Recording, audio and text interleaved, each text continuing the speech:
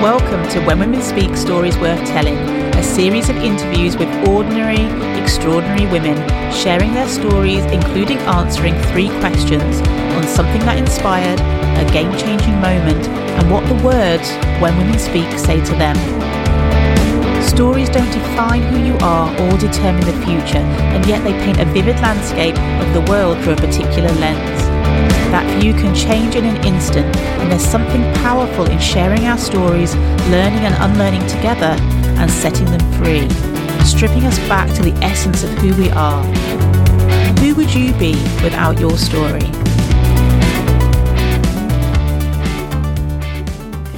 Hello, Sarah J. Sanderson here, your host of When Women Speak Stories Worth Telling. In this episode, we are joined by intuitive coach Sarah Priestley, who's also a guide in our exploration of true nature, a poet and mother to 4 cats, who you'll most likely hear in the background. A takeaway from hearing Sarah speak is to enjoy life as it appears. She also speaks on the usefulness of knowing your human design, what Lenormand cards are and how they can support you to talk to yourself at a level where conditioning doesn't apply. Plus, we hear Sarah's take on storytelling and why sometimes it's not appropriate to tell everyone your business.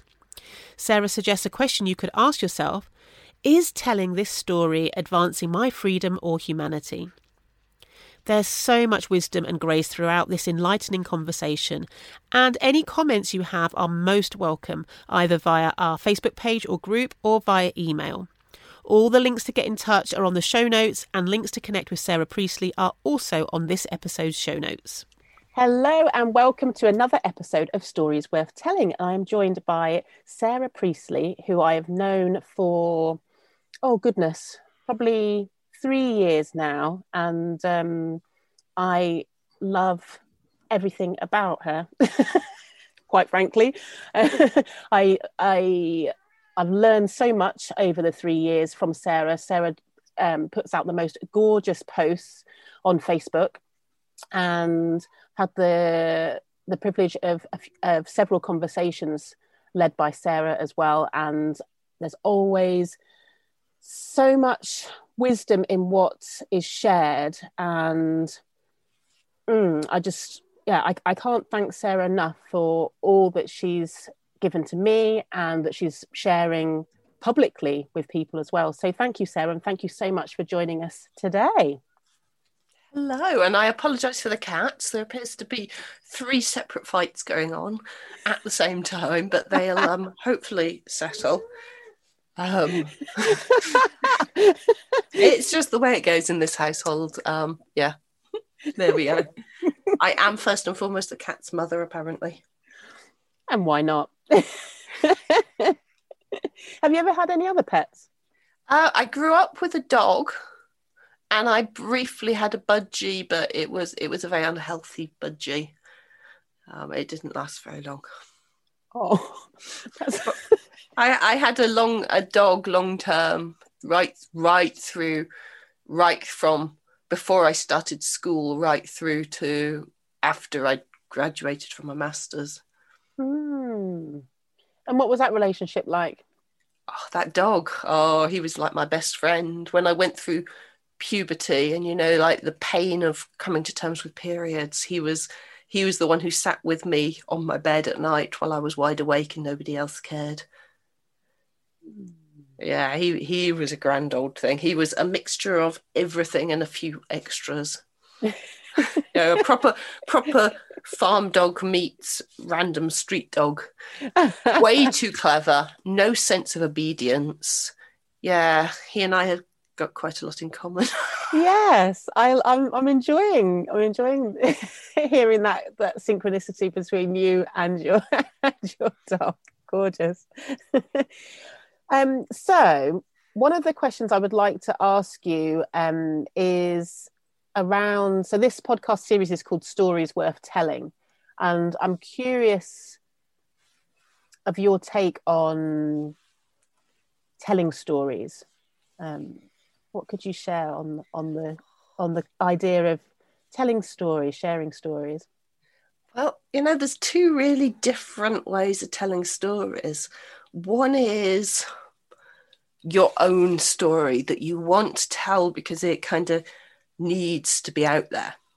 like for your own benefit, for your own sanity even, to tell the story so it isn't a secret.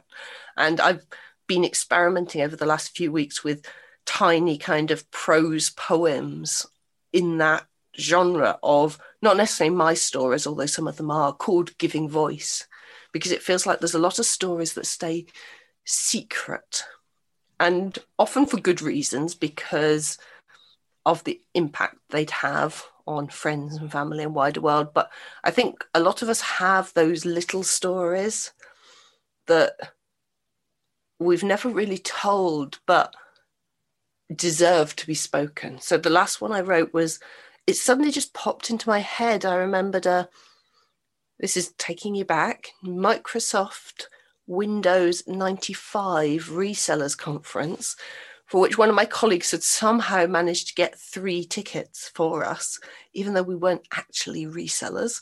We just used the products, but we were early adopters of the products. And somehow ending up having been sort of separated from the group by a much older man, who was the first time I'd heard "My wife doesn't understand me." And even back then, a picture flashed into my head of what his wife would look like, and the utter knowing that she did understand, and she understood all too well. And then somehow my 25-year-old friend and colleague, not only persuading one coach to wait for me to go back to our hotel, but getting 3 coach loads to wait, and for people off all the coaches to search the conference venue to find me, because he refused to let anybody leave till I left. And when that story came up, it's like, that's a story that can be told, partly for my benefit, because it's probably never been told, but it slides into the second version of a story, which is the universal story. You know, the fairy tale, the fable, the parable, which is a personal story that's not just being told for the sake of unburdening, but is being told because of the resonance with other people. And I guess partly my nature as a storyteller, a fundamental part of my design is to tell stories, but to universalize. So when I tell those stories, I'm not first and foremost unburdening something that bothers me. It's like, I know other people will hear that and they'll say, oh, I remember a time when it'll have a personal meaning for them that's nothing to do with my original story, but the resonance of that expectation on you, or that weight, or even of one of those true acts of friendship. And so some of my stories are completely fantastical, but they also have the same resonance. They may be further away from the Giving Voice series, but I think that those are the 2 sides of the story. And a story is great because a story entraps and takes you with it. And a storyteller with integrity will take you towards your own wholeness, never away from it, will take you further forward in a positive way, allow you to unburden yourself, allow you to recognize yourself more fully. Those same talents can be misused. And we probably all see on our global political spectrum storytellers who use stories to manipulate and control. So there's a responsibility with storytelling, whether it's our own story, where the responsibility is appropriateness, is respect for the hearer, because some stories don't need to be told. Some stories are just privately acknowledged and let go. All respect for the wider population in where we're leading them with the story we tell. I love that description so much. And could you just say, there's a few things I wanted to pull out of that, but firstly, could you just say anything more on the stories that don't need to be told? I'm quite just curious, just for a little bit more on what you see in that. There's a tendency in the personal development world, when that development is in order to get to happiness, which demands not only that you speak your truth, but kind of like there's almost a verbal diarrhea element to it, and that other people need to hear it. Some of our stories, like, I can't even think of an example. I wish I could, because my mind's just gone blank. But there's things that have happened in our lives that where there's no telling lots of people is going to not reduce the burden of them. Telling lots of people is actually us reinforcing our own victimhood. And when it's that kind of story, we tell it to ourselves quietly. We tell it to the trees or the birds or the cats. And we acknowledge that there's been a benefit to us in holding on to that story. It's not been just baggage that's been put on us. It's been something we've picked up and something we've kind of looked after and polished and nurtured and grown. And then that honesty of, I've held on to this because of that benefit, the benefit that other people have kind of said, oh, poor you, no, don't you worry about, it's okay. Oh, of course, you're never going to have a good life if that happened when you're a kid.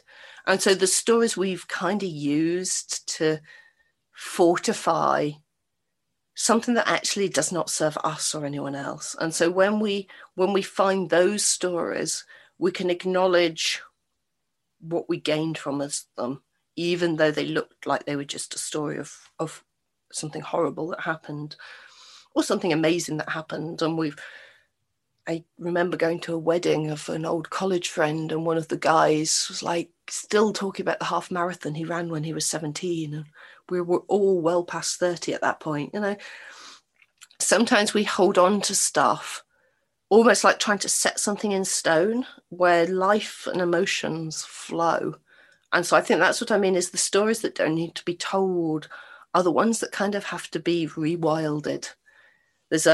We can have our own ceremony. You know, the sort of story where, I don't know, if somebody's had a really, really bad relationship and there's been a lot of shit, then they probably want to tell the story, but the best place to tell the story to is a letter that then gets burnt in a little ceremony.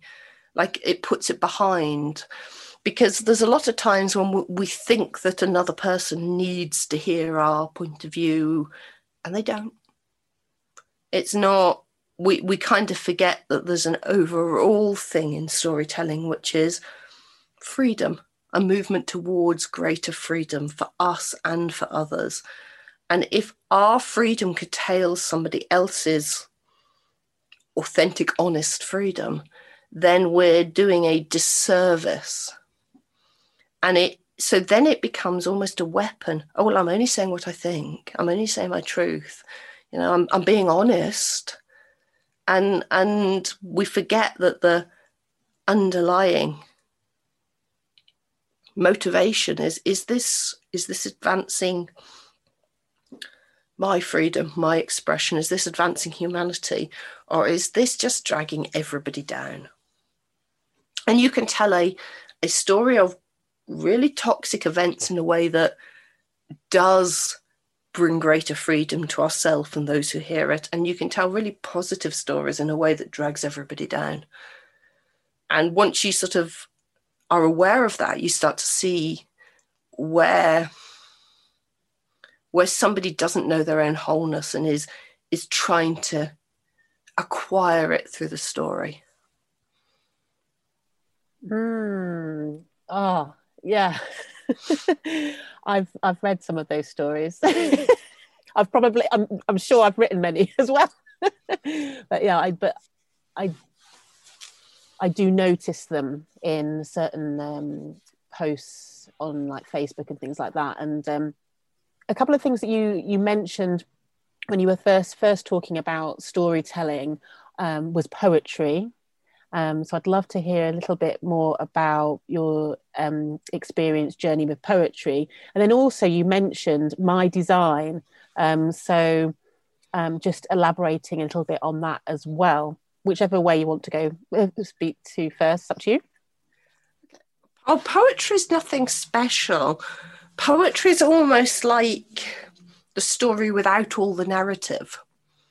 It's kind of like once you've written the story and then you take out all the stuff that doesn't need to be said, what's left. And I'm not a classic poet in any sense. I sometimes follow a meter, but as my mother says, they don't rhyme and they're not funny, and she doesn't see the point. She does, however, like Pam Ayres and limericks. So, there's hope for us all. So I do occasionally follow a meter. I particularly like haiku, or a kind of iambic pentameter, kind of a ba-bum, ba-bum, ba-bum, ba-bum. But a lot of the time it's more prose, but it's got that flow and it's got that slight fantasy element and the disjointedness that is poetry rather than pure story. But I think that for all of us, that's quite good because there's a freedom of expression, whether it's poetry in prose looking form or poetry in a very structured classical sonnet. It doesn't really matter. It's the freedom of expression. I guess that's what I like about poetry. And again, poetry is a wonderful way of sort of sneaking past people's intellectual defenses and touching them places they didn't know were vulnerable. So that's what I like about poetry. And then I said my design is of a storyteller. And obviously I'm referring to human design, which isn't a particularly ancient system, but it draws on ancient systems. It draws on astrology, it draws on I Ching, it draws on the Kabbalah, it draws on chakras, and a few other things. And the wonderful thing about human design is the more people I talk to about it, the more people start to recognize that things they thought were character flaws are actually attributes. And I think that's what I love about it. And it's not the only thing I use in a lot of ways, because in general, part of understanding wholeness is to understand ourselves in the world. And anything that helps us reflect on who we are in the world so that we become the best version of ourselves and not the kind of the worst version of ourselves is good, because when we're the best version of ourselves, we're happy and we spread happiness. And that's always, I always go back to where are we going? And people, when they see their design and they see that pretty little chart and they start to delve into it holistically, they're not reading the free reports that they can get from a myriad of different websites that go through lots of little things in separate paragraphs. They're starting to see the way it comes together. And when it comes together, you get a very different picture from when you look at separate little bits. And again, we can use any system to put ourselves in boxes. And I see people doing that all the time.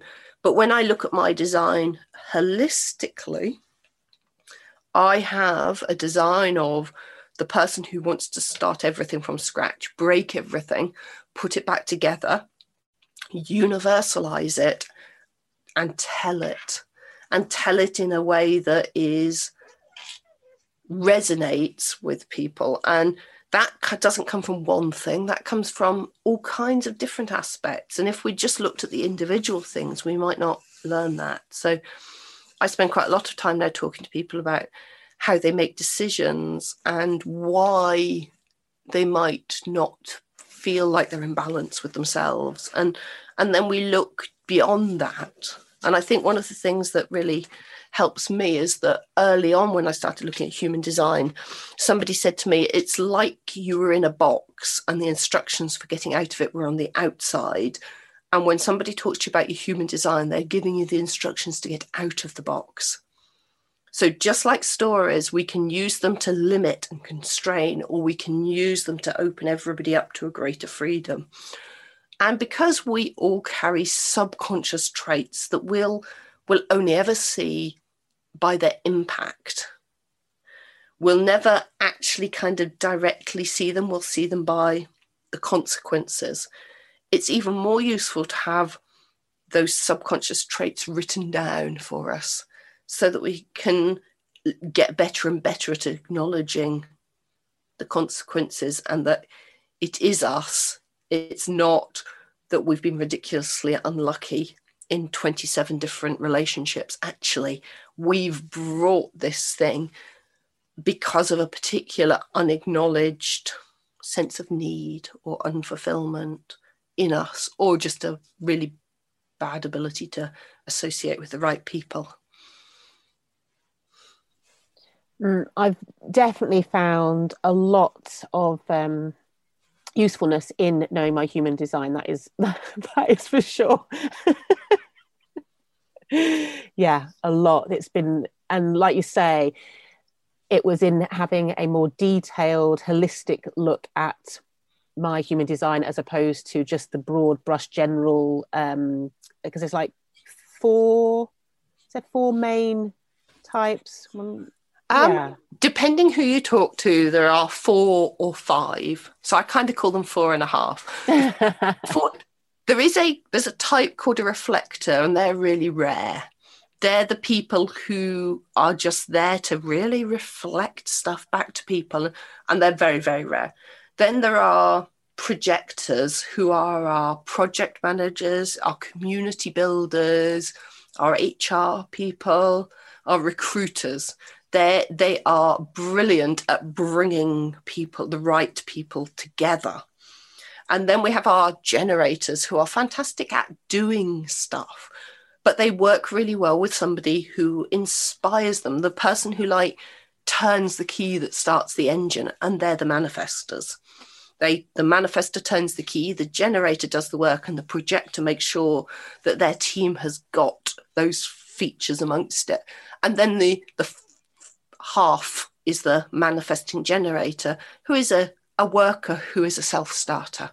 And a lot of people mistakenly want to be a manifesting generator. Now, I am one, so obviously I can understand why you'd want to be, because it's the best. But actually, when I say that, it's tongue-in-cheek, but everybody should fall in love with their own design. Everybody should see the perfection of who they are in the world and the wholeness of it, and work with it to the greater good.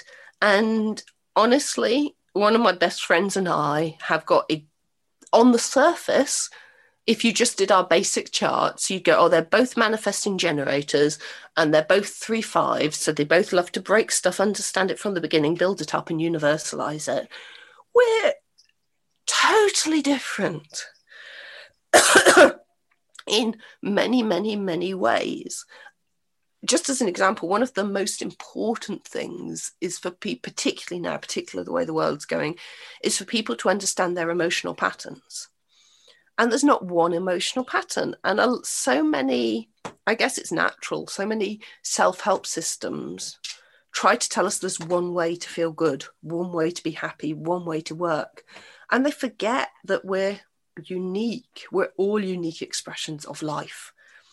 And when you start to look at different emotional patterns, some of us have a pattern that kind of builds in energy and positive feelings to a point where we're super efficient, super productive, super happy, and then it crashes. That's not wrong. And when somebody who has that pattern plans not to try to be steady and stable and ordinary and normal, but plans to do everything in a mad rush once every 2 weeks or once every month, and then to spend 3 days on the sofa or taking long walks or salt baths, they're going to achieve more in their month than if they tried to be really steady through the whole month. That's only one type of pattern. There are other people who have a pretty regular chemical pattern of highs and lows in a wave. And the more they see that, the more they don't grasp the highs or try to grasp the lows, the more that wave moves through and becomes actually quite inspirational. I don't have particularly highs in that sense, but most of my writing often comes from the lower moods, not the higher ones. Oddly, a lot of the poetry and stories. And then there are people who have, like me, a very steady, stable emotional pattern with 2 exceptions. One is that the people near us that we love can really, really, really hurt us really badly. And if anybody appears to be threatening that little gang that we really love, we can go off the deep end. And when we do, it's not really nice for anybody. But if we recognize that tendency in us, we can at least try to make sure that nobody gets hurt when it's being expressed. So we take that energy and we actually funnel it and direct it and make it a positive influence. And that's a huge learning for anybody. But then there's another category of people who are going to be much more influenced by other people's emotions than their own. They don't actually have a very reliable emotional pattern. So they're going to respond to whoever they're around, whoever they associate with, even I think the videos they watch or the books they read. And the more we recognize those different patterns, the more we start to see, well, if I'm really influenced by other people's patterns, I've either got to get quite good at that old-fashioned word boundaries, or I've got to spend more time with the people who are going to lift my emotions up, not bring them down.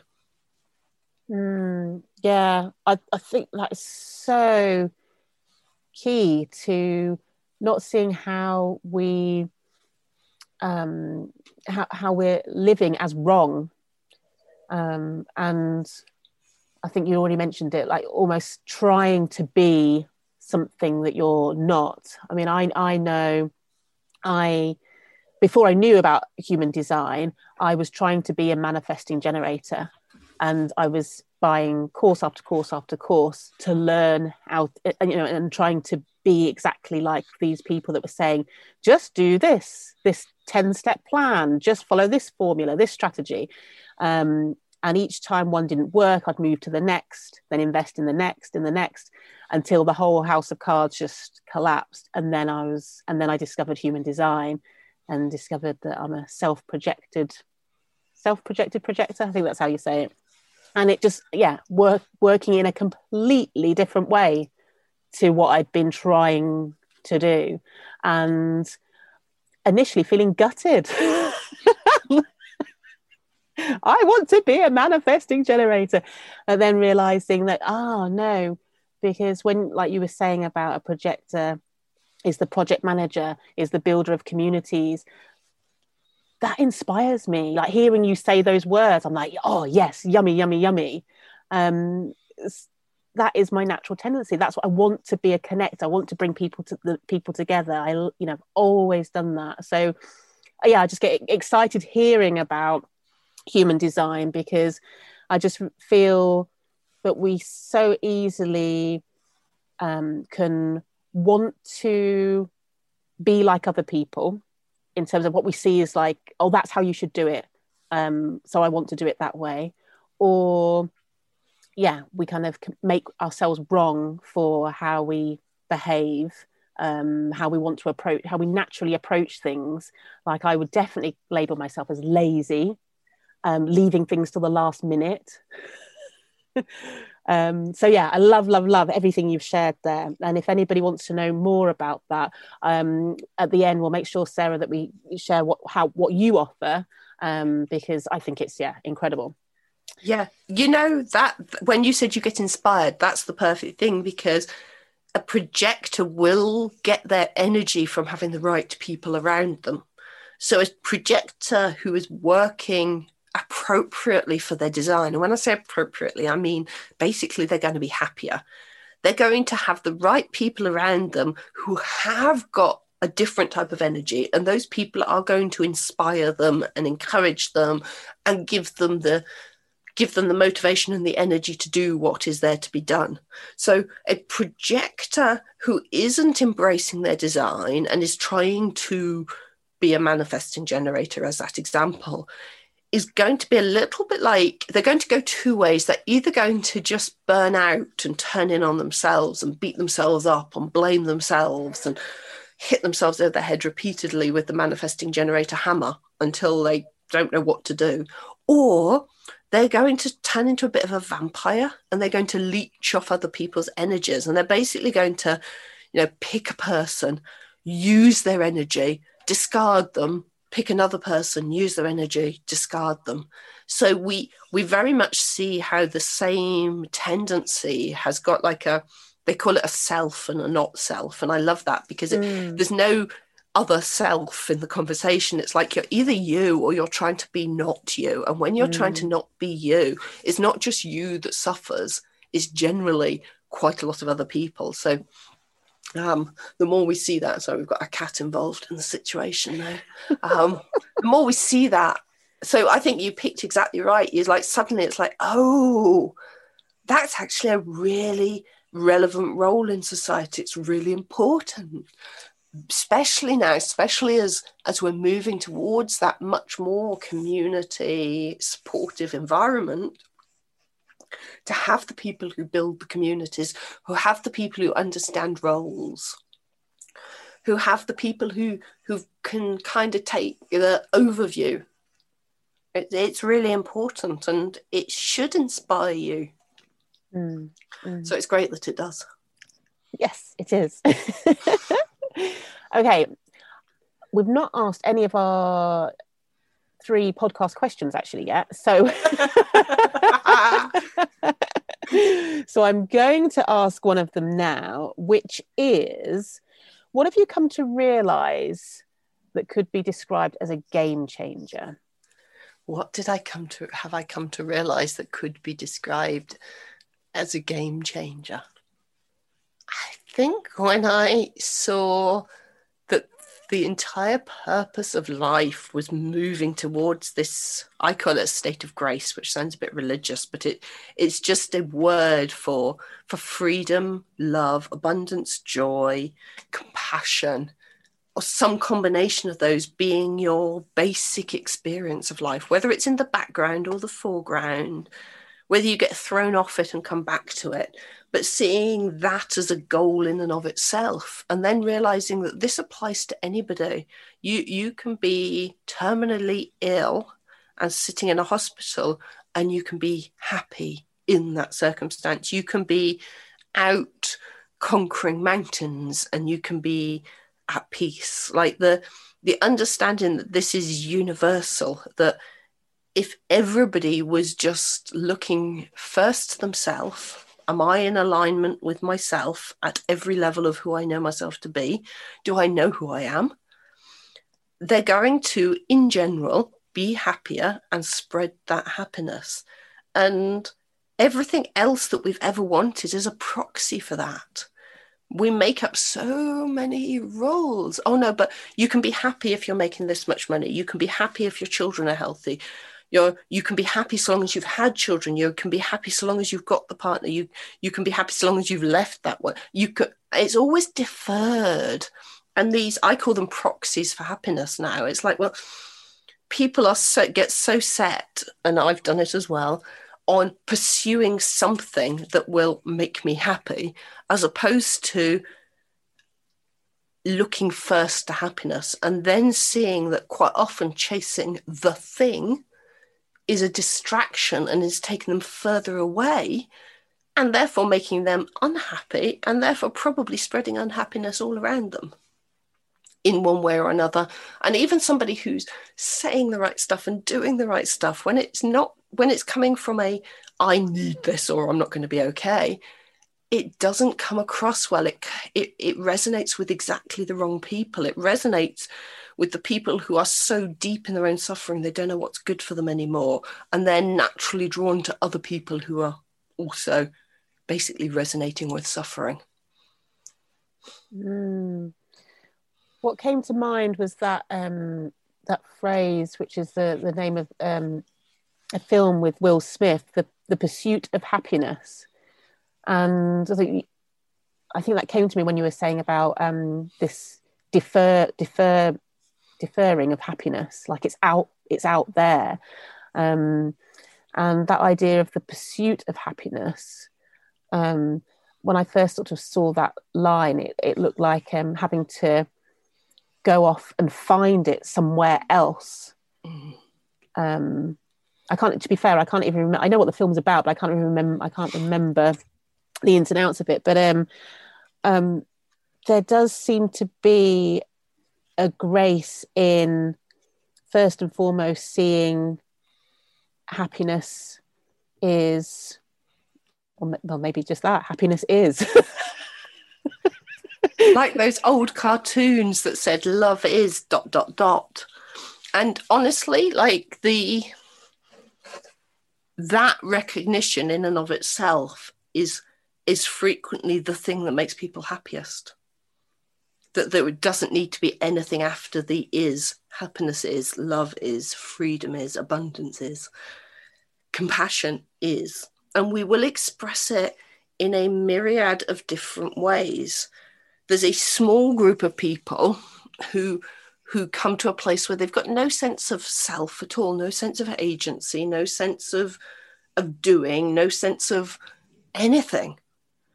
And honestly, not many people want to live like that. Most people want to, because the downside of that is they tend to withdraw a little bit from life. They tend to not be that nice to be around. They're the one category of really happy people who do not spread happiness. They tend to actually spread the opposite, which is why traditionally those people would have been in religious communities of other people who felt exactly the same, because together they're fine because they don't mind. When they're with people who are more engaged in life, more sense of agency and flow, but not in a personal way, but in a this is how life is appearing to life, and therefore this is how I will live it way. The people with no sense of agency and no sense of self can actually be quite unpleasant to be around, because it's like they suck for the people who don't live like that. There can be a sense they suck the joy out of it. And when we try to live like that, if we think by accident that's how we should live, it's pretty disastrous, because we live in a state of denial. And if we live in a state of denial about our emotional flow and our ambitions, then we're not going to be happy. But that's a very small category. But other than that, some people live in this flow state where there's one emotion and it's that wonderful mix of all the pretty emotions. And some people live in a much more pragmatic in and out of different emotional states. But there's, in all of those and in all the unique expressions, there's a consistency, which is a basic state of well-being in the background all the time, even in big situations, even in little situations. Yeah. No, I love what you're sharing there, and I've definitely noticed some people who you could certainly say they're happy within themselves, but there's almost there's a dull, I don't know, like the word that's coming to me is like a dullness. It's almost like I can sometimes find myself just sighing or eye rolling a little bit. I genuinely think that it's a very classic way of living, but it used to belong in religious communities, in closed communities. And if you're, one cat is now shouting at all the other cats, which is not going to go well. There's going to be a fight. When you're living like that, social, I don't know, consideration just drops away, because for the people in those groups, the absence of any separate self is so apparent. They kind of forget that they can say and do stuff that's just going to grate or upset or hurt, which is why I think it was brilliant in communities where everybody was the same. Yes. Because yes, they were all cool with it, and it wasn't inappropriate anymore. But when it's one person in a community of other people, it can come across as anything from merely insensitive to actively cruel. And I know that's not the intention, but that's how it comes across. So I think when somebody is living like that, just having that tiny recognition that not everybody feels the same or sees the same, and not everybody needs to. And we come to a much greater understanding of the depth and breadth of this experience of happiness, and we stop trying to insist that it has to be one way. Yes, yes. Oh my goodness. Yeah. So like, and I think when people do add an answer to the dot dot dot, happiness is um monetary wealth, or happiness is the perfect relationship, happiness is looking a certain way, that's when, yeah, they're kind of those ideas almost breed unhappiness for somebody who feels that, oh right, I'm not going to be happy unless I've got this or that or the other. I feel I'm more in a pursuit of alignment, and I don't even know if pursuit's the right word, but I can see that happiness just gets amplified when there's alignment. So I don't need to search for happiness. That is, but there's something around alignment that does seem to be available or not available, if that makes sense. Am I making any sense?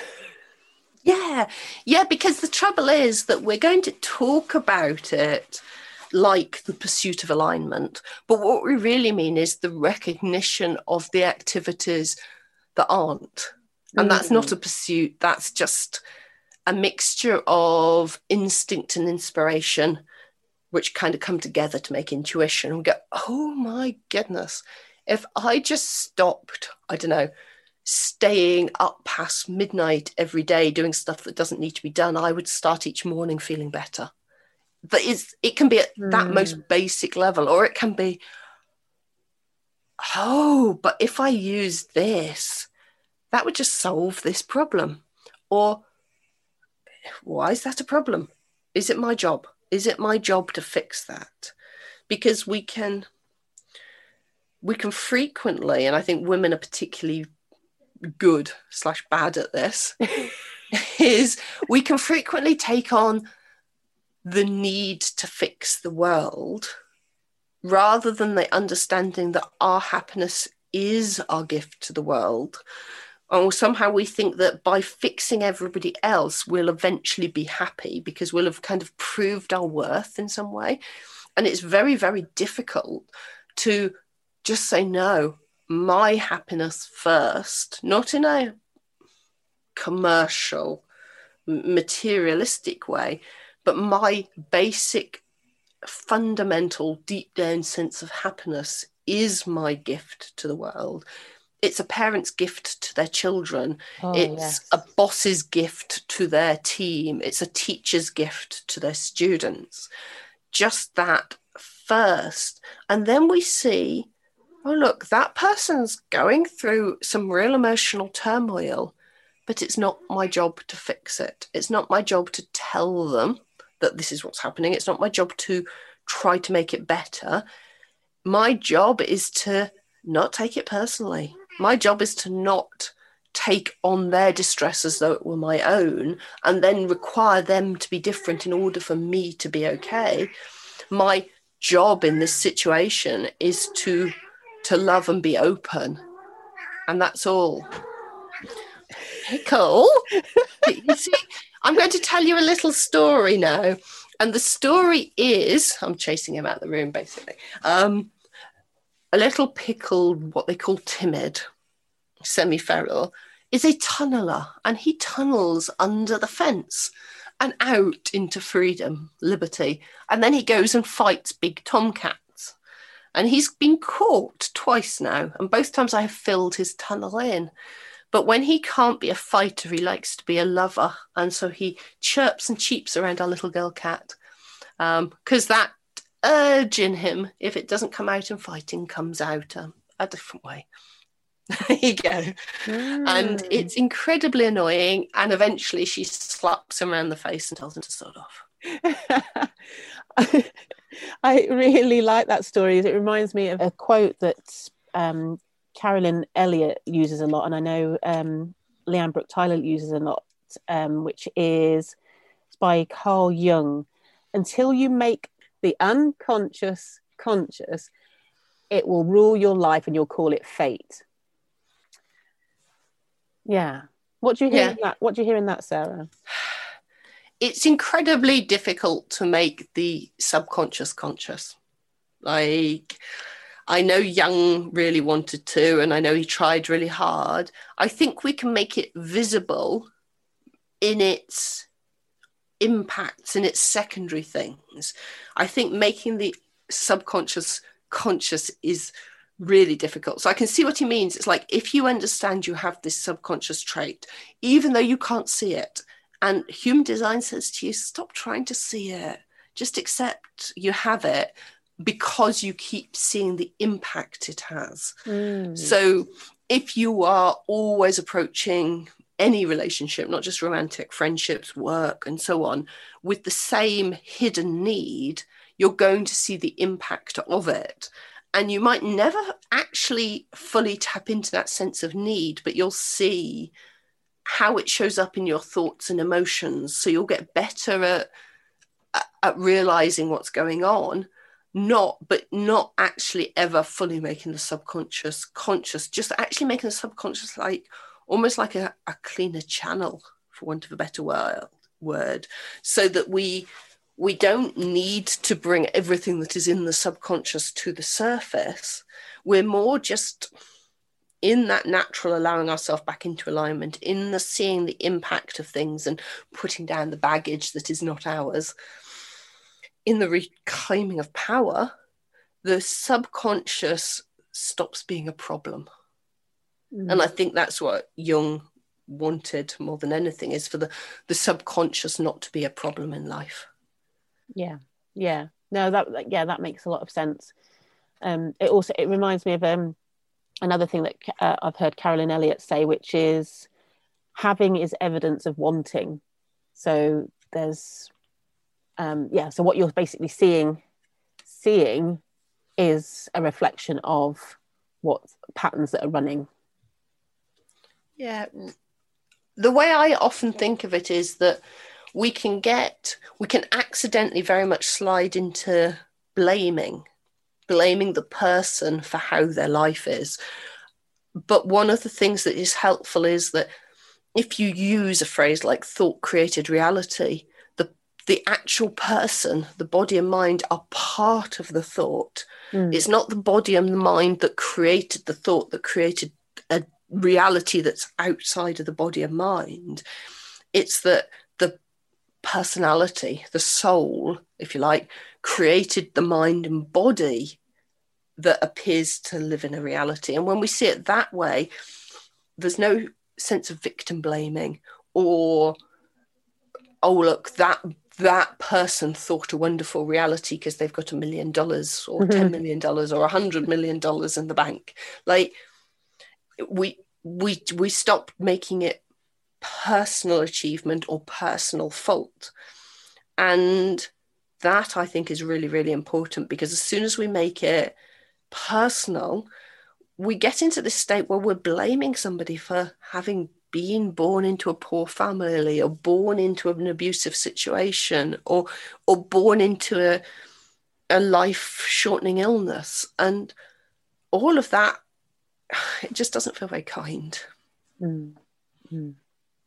Yeah, I hear you with that. Sarah, what have you seen or heard that's inspired? So this could be something recent, or could be something from years and years and years ago. So something you've seen or heard that's inspired. In general terms, first, what inspires me is kindness that isn't predicated on a lie. So we're not telling people about a tooth fairy or an Easter bunny. Anything that's kind but honest and pointing to a truth always inspires me, even if it's not my path.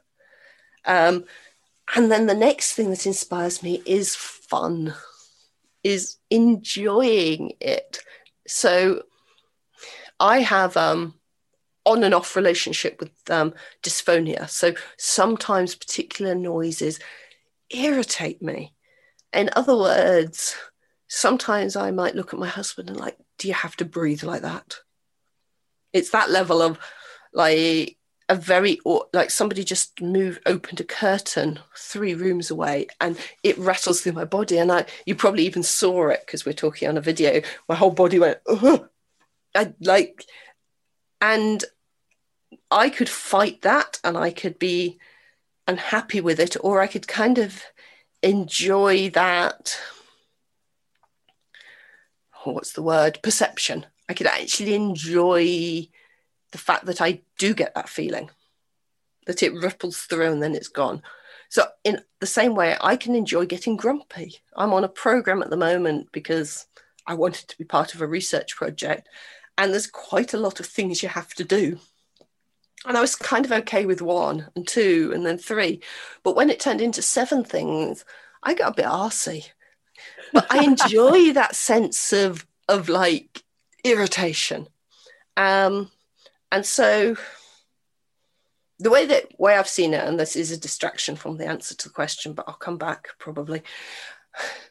We can, when we start to see that certain things in life trigger us into being unhappy, distressed, frustrated, bitter, disappointed, aggressive even, when we see that, there's 2 kind of directions. And one is to exclude those things from your life.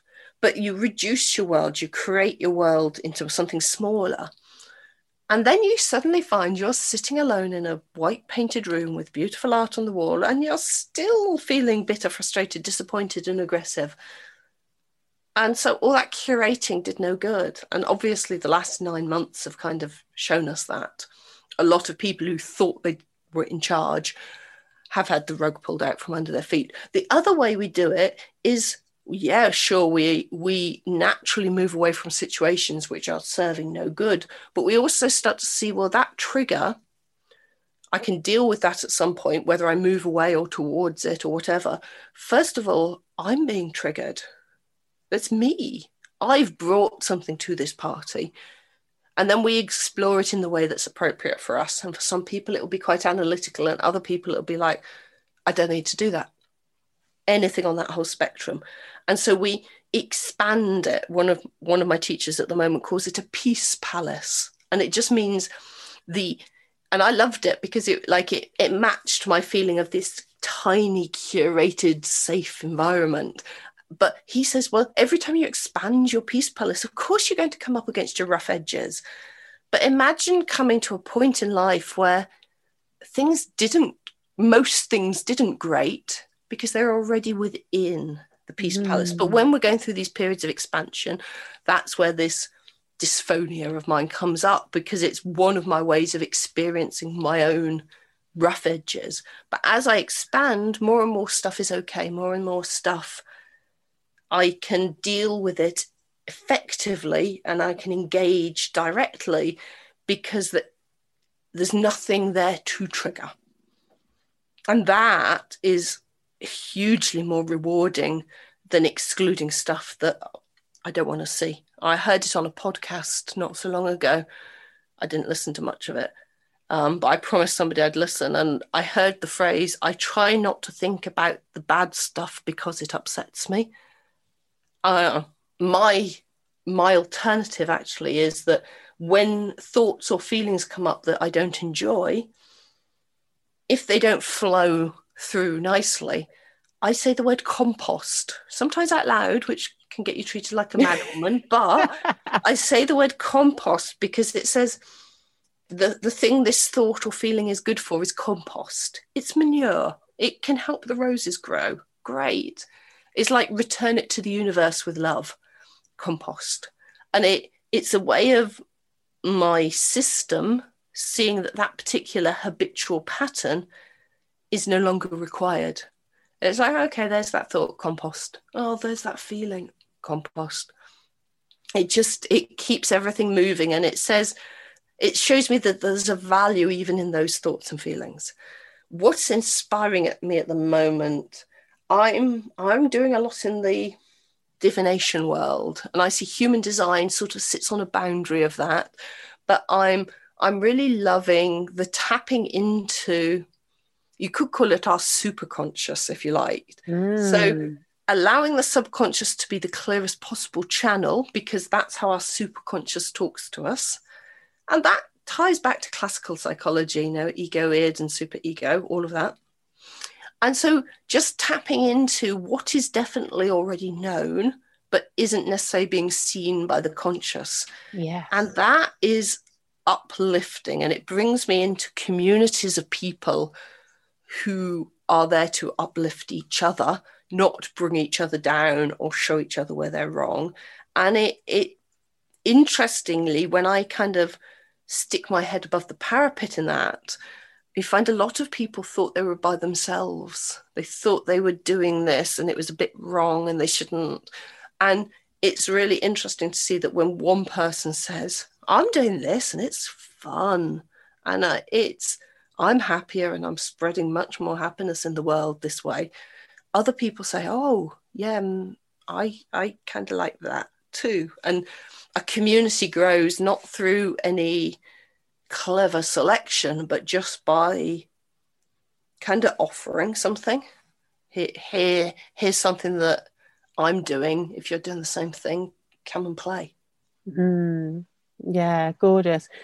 Do share a little bit more about what you've been creating, because I know if I pronounce, there's different ways of pronouncing it, but that you've created a deck of oracle cards, but they're of Lenormand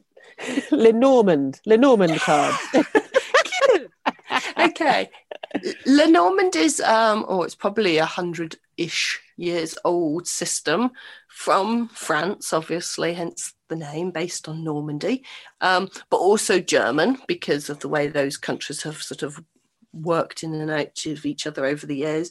And it's based on original playing cards, but not a whole deck, which makes it easy, because a lot of people, they get into oracle cards and they pick up something that's got beautiful art and 56 cards or 78 cards if it's tarot or something, and every card has got 3 pages in a book, or if it's tarot, it's got a book to itself, each card, or it should have.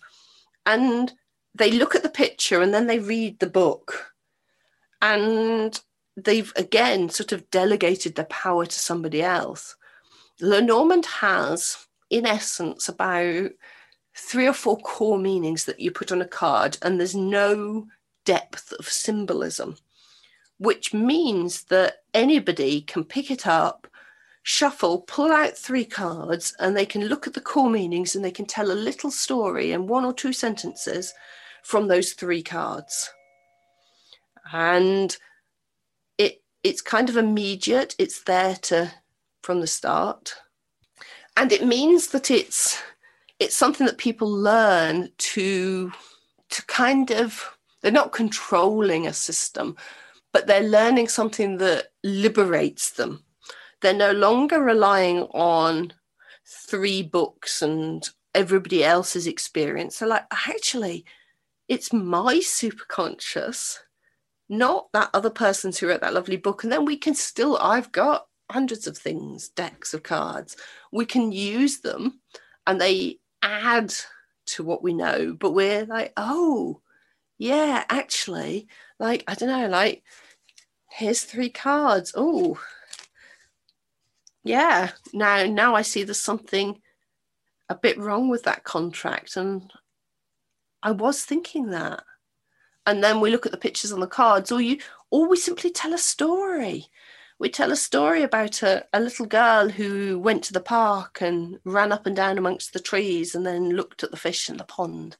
So they're storytelling, they're parlour games. There's a game called Game of Hope, which is entirely based on this little deck of 36 cards, which always has an aim to reach the anchor, stable happiness, without being fixed.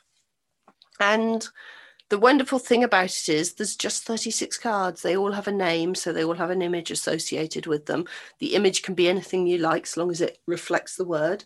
And you're away reading your own intuition. You're away listening to your own inspiration. You're telling stories. You're seeing beneath the surface and talking to yourself at a level where conditioning doesn't apply. Fabulous. And these particular cards, so you've illustrated them all yourself as well? I'm not quite sure how now I look at them, because I have 0 artistic talent. But I wanted to learn, and my nature and my design is to break a system, look at it, and then build it back up again in my own way. And every deck of cards I had, I was struggling to recognize the images immediately. And if you don't recognize the image immediately, you're looking at a picture and going, oh, what is that? And it was because they're all done by artists. And so when an artist has to draw a dog, they tend to draw a dog plus a man plus a house plus a garden plus a tree. And then, unfortunately, in Lenormand, there is a card called house, there is a card called tree, there is a card called garden, and there is a card called dog. And I'd be looking at it going, well, which one is it? And when I drew them, my whole intention was, what's the core meaning of this card plus the name? So, for example, fish is abundance, is flow. So a card with one fish on it doesn't say that to me. It says one fish. Yeah. Like, one fish isn't abundance. Like, unless you're Jesus, possibly. And even he needed 2 fish, didn't he? to feed the multitudes. So when I drew fish, I obviously I didn't draw lots of fish, but I used Photoshop to layer and layer and layer my image till I had lots of fish and movement, a sense of movement. So I used a lot of Photoshop techniques that kind of blend colours, so it's not flat colour. And even when you can't tell the colours are blended, it gives a slight depth to it. So I wanted the cards to immediately, almost viscerally feel like their meaning. So, for example, Rider is, because of the timing of when the cards were produced, it's news from home, which takes a bit of time to get there. You know, when the horse rider put the message in his knapsack and set off from one town to another with those letters, it was going to take time. So I wanted Rider to immediately have that sense of movement and a kind of feeling of not yet. They're not quite here. And the more I did that, the more I realized I was drawing all of the pictures. So I drew all the pictures and then I scanned them and then I edited them in Photoshop. And some of them were easy, like the heart. I drew a heart. It's got a couple of hearts. It's got a spiral. It's got a bit of a twist to it. It took 5 minutes. Some of them took me a couple of days to get the layers and to clean it and till I was happy. Yeah, this shows me what I want it to mean. And then I thought, oh, well, it's not that difficult. There's a local company that prints playing cards and you just upload your pictures and they send you back your cards and they'll do as many as you want. And it's not cheap because it's a one-off job. But I did it and I really liked them and I started using them. And people were saying, well, where did you get them? That's what the cards are meant to look like. And I was like, oh, I drew them. And so a few people said to me, well, if you sell them, I'll definitely buy some. So I went back to the same company and they do more professional print runs as well. And the beauty of that is they do them on this beautiful textured like linen card. So it feels nice. It's a bridge card. So it's got a bit of robustness to it for people like me who like to riffle shuffle because the noise is nice. That's one of the noises I like. And people said, yeah, you know, like we'd buy them if you produced them. So I got a test run and I cleaned up all the editing errors that I'd made and the spelling mistakes because I am not a speller by any stretch. And then we ran out a print run of 100 because at that point I can sell them at a price which isn't exorbitant because it reduces down. The company have been great. They've been incredibly supportive and helpful to me. And in 11 days, I sold 55 decks, which astounded me because I literally started drawing them out of that pig-headedness. I need a deck of cards that just represents the meaning. And when I look at it, I feel the meaning and nothing else. And because I'm a storyteller, I I use them to tell stories all the time. I use them if people are talking to me, I pull in cards and the cards will reflect what that person's telling me. And then sometimes they'll tell me a story, but in the cards I get like a cross, and a cross is almost always grief, unless you're talking super spiritual, where it might have a spiritual meaning. It normally means grief, but the person skipped over it. And then I'm like, oh, what's hurting you? And the tears are usually right under the surface. And if the card wasn't there, I might not have. Obviously, I've picked up on the cues because that's why the card's there. It's nothing fancier than that. But it's like, oh, yeah, that's what I was picking up on. And the card's saying, do you know what you picked up on there? And it gives us an opportunity to cut the niceties a little bit and say, what's really going on? And and you know that I teach non-duality, and we can get really stuck in a non-dual world. I know it's one being, it's one being, it's one being, but it's one being appearing as though many and knowing itself in relationship to a parent other. So anytime we find that thing that takes us below the surface to a human to human connection, that's a clearer knowing of self. It's a step towards knowing the wholeness that is and making it apparent in everyday life, and that's happiness. Yeah, definitely. Oh my goodness. What I would love for answering the final question then is to see what story the cards tell us, because the third question that we ask all podcast guests is, what do the words "when women speak" say or mean? So let's. Interesting. Yeah, what does "when women speak" mean? Let's see what we want to say today. It's going to be as much as a surprise to me as to anybody else. Okay. When women speak, it's a way of moving beyond troubles and becoming more fully themselves. Letter clouds person, which for me, when I drew, because Lenormand is 100 years old, it's got a kind of classic male female, and it's not very accessible necessarily to people whose race, gender, sexuality doesn't conform to those cis heteronormal models. So I drew a few extra people, not explicitly to represent any particular race or sexuality or anything like that, but just to add a little bit of variety.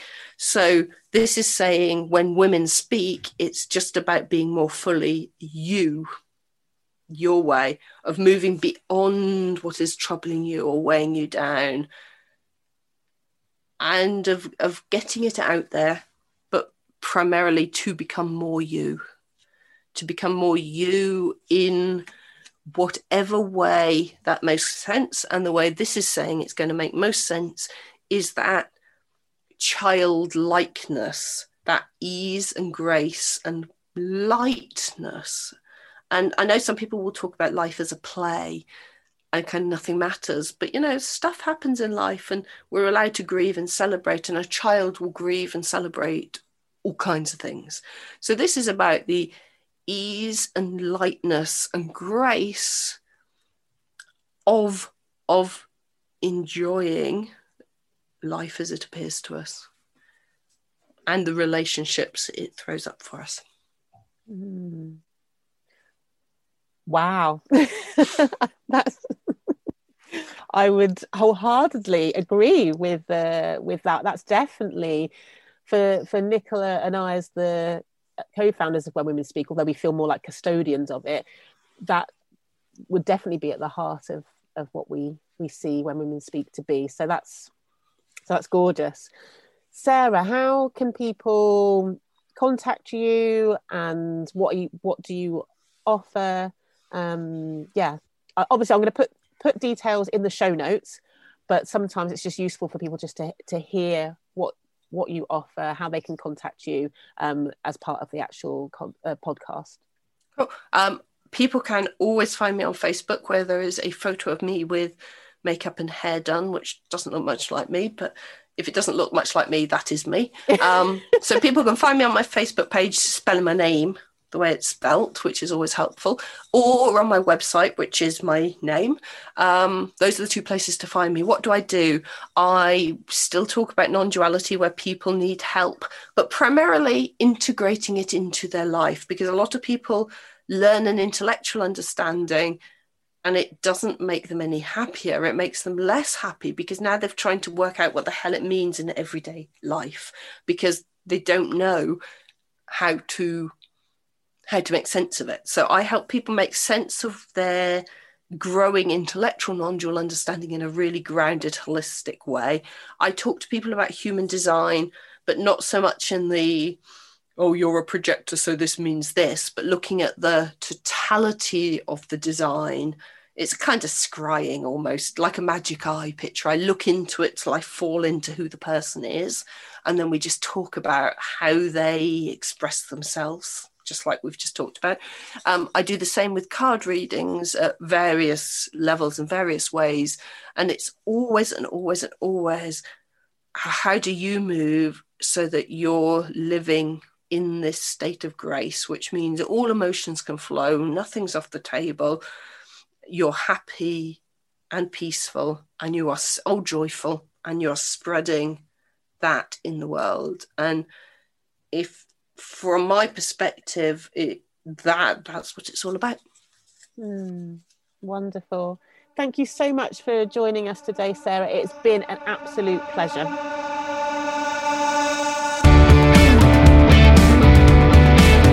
If you would like to find out more about When Women Speak and keep up to date with everything that's going on, then please join our mailing list over on the website, which is www.sgn.com,